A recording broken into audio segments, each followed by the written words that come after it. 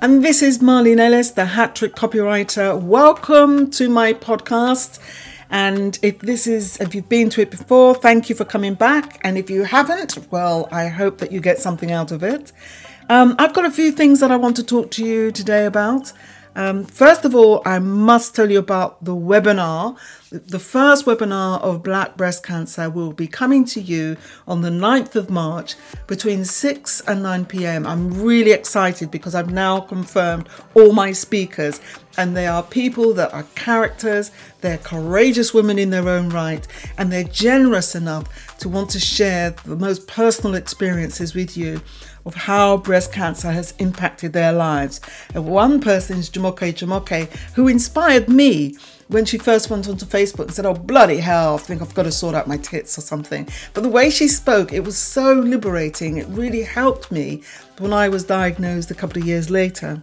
And there's Sensi Miller. She took her own unique approach, and I admire that she got herself informed, and I think her story is really important for you to hear from a mother's point of view as well, which is really, really important for this kind of illness. And then there's Kimberly Clark, who gets to be able to talk about the experience of breast cancer from the perspective of the child with the mother who has it. That's a voice that needs to be understood more. The frustrations and the concerns of a child. So that's Kimberly's standpoint. And this is Dr. Rose Thompson. I don't know where to start to talk to you about her. I've just met her the other day, and when the spirits are aligned, well, that was the case for her and I, because I'm in Nottingham right now, staying in my sister's house, and I've been looking for different speakers, and somebody introduced me and suggested I spoke to Dr. Rose Thompson. Never met her before, and it turns out she's about 20 minutes away from my sister's home. So that's not evidence enough. And it's been, we had a conversation, and honestly, I don't know what to say about her story. Is extraordinary, and that's all I'm going to say to you about it. Her work is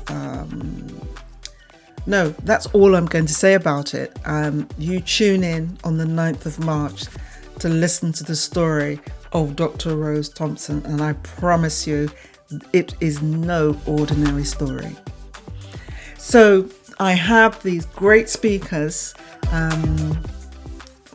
as the lineup for this webinar that will give you positive insights in managing breast cancer from these different perspectives. So I really hope you join us for that evening. It's not an evening that will leave you feeling powerless or demoralized or anything like that. But it is a subject where we do have to get ourselves more informed, more powerful, more confident, no matter how we manage this disease. Okay, so what else do I want to talk to you about? Well, I want to tell you, sometimes I've been distracted. I love what I'm doing in building up my Hat Trick Copywriter business and building this project, Black Breast Cancer. If you haven't found the website, go to www.blackbreastcancer.com. But I do get distracted, and a lot of stuff happens in the news, the international news, and I'm all for us staying informed. I think it's important to be informed, but don't get pulled in. Sometimes I'm aware, looking back at that, the drama around Donald Trump and Boris Johnson. Be careful not to waste your life on these political stories that seem to go somewhere and nowhere.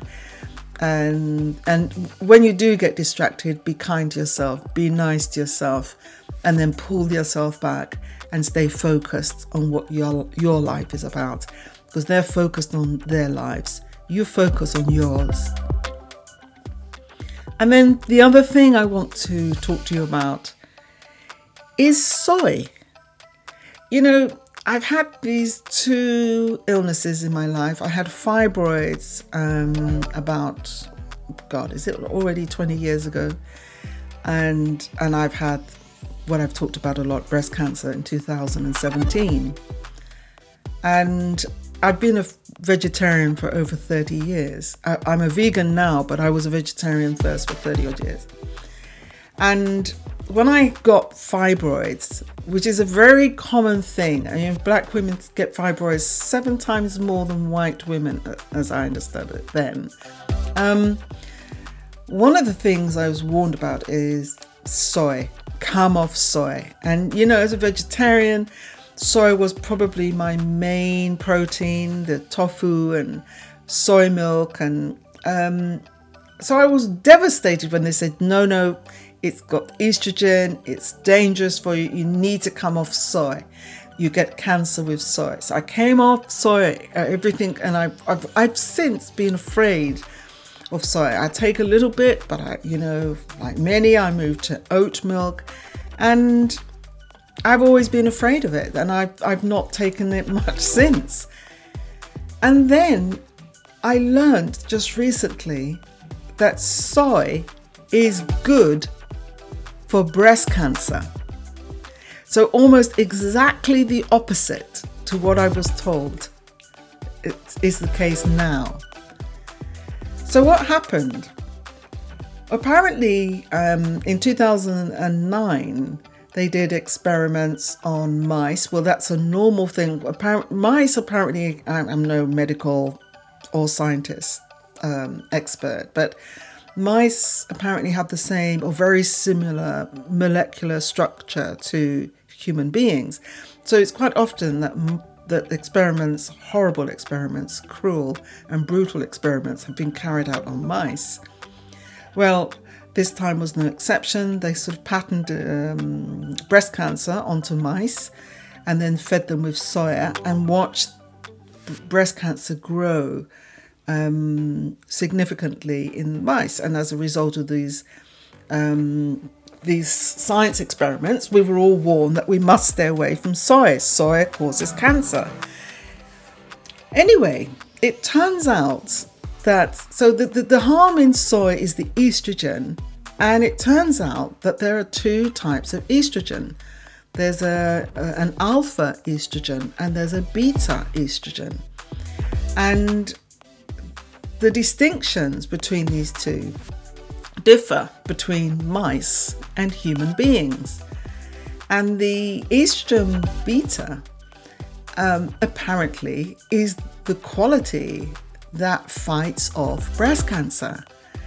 And so it's really good for us to have this. Whether you, research has done at all levels. So it's been premenopausal when estrogen is at its highest to measure its drop. It's been measured for people that have had cancer, so people that are precancerous, and at all levels, apparently it's demonstrated that soy is good because of this beta type estrogen. And so this is just recent news to me that it's okay to take soy. Not only is it okay to take soy, but it's really good for you to take soy because of this estrogen beta element. So take a bit of it, and don't be afraid of it.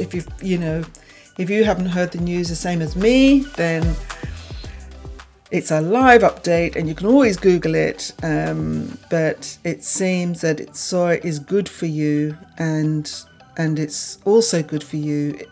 That's what I wanted to say. It apparently functions like tamoxifen.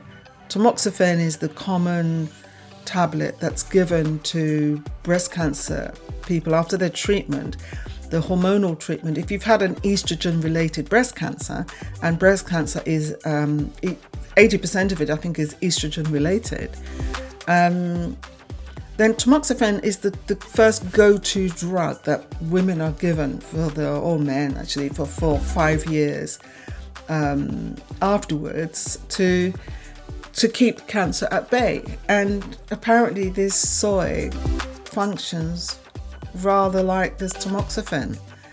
Not that I'm suggesting you come off the tamoxifen, but I think it's useful. I actually think there is something massive building up about our understandings of estrogen. I mean, where women are concerned, there hasn't really been much research other than HRT or not, as if estrogen becomes this thing that's related to the hormones and something that, impacts, menopause, the kind of estrogen's leaving us, and we've got to keep it low so that we don't, get diagnosed with cancer. But I'm thinking that we really don't know what estrogen is, the importance and power of it in women's bodies. We really suffer when we go through the menopause. That drop of estrogen, the aches and pains, the feeling of being drying out like a prune. And yet, recently, they've talked about a estrogen plant-based HRT. It's yam-based. This HRT is yam-based, a plant-based. It's not recommended much by the GPs because apparently, it's not a pharmaceutical drug, so the pharmaceuticals can't make a lot of money from it. So we don't get told much about it. But this apparently is an HRT plant-based alternative as a sort of an estrogen alternative. And I it does make me wonder. I have no idea whether, that means it's lower susceptible to cancer, but it's plant-based, so that might say something or not.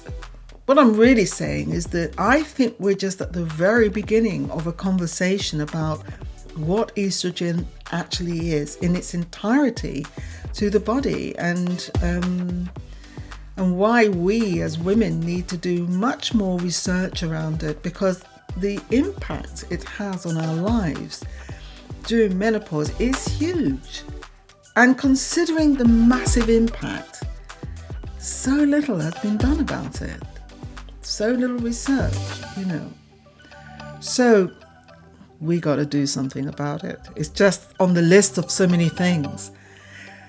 So, and there's one other thing I think I'm going to have to accept about breast cancer in this country. I'm going to have to accept that there are no black oncologists in the UK. There are no people of African heritage that are oncologists in the UK. And when you think how many black people are getting breast cancer, but I cannot find one black man or woman that is an oncologist. I mean, that is saying something. I'm seeing many more doctors around. So I'm not going to accept that, we're just not interested. But again, I think that's something we've got to look into as well. Okay, so that's me for today. I'm going to stop because, if you go over 15 minutes, they say people go off the podcast, and I don't blame you. 15 minutes is long enough. Thank you very much for listening. I hope you found it useful. And if you did, tune in to the podcast for next Tuesday, and go to the website blackbreastcancer.com and sign up to the newsletter. And next week, we'll talk about something different from breast cancer. Okay? All right. Thank you. Have a good week, and I'll look forward to speaking to you soon. Bye-bye.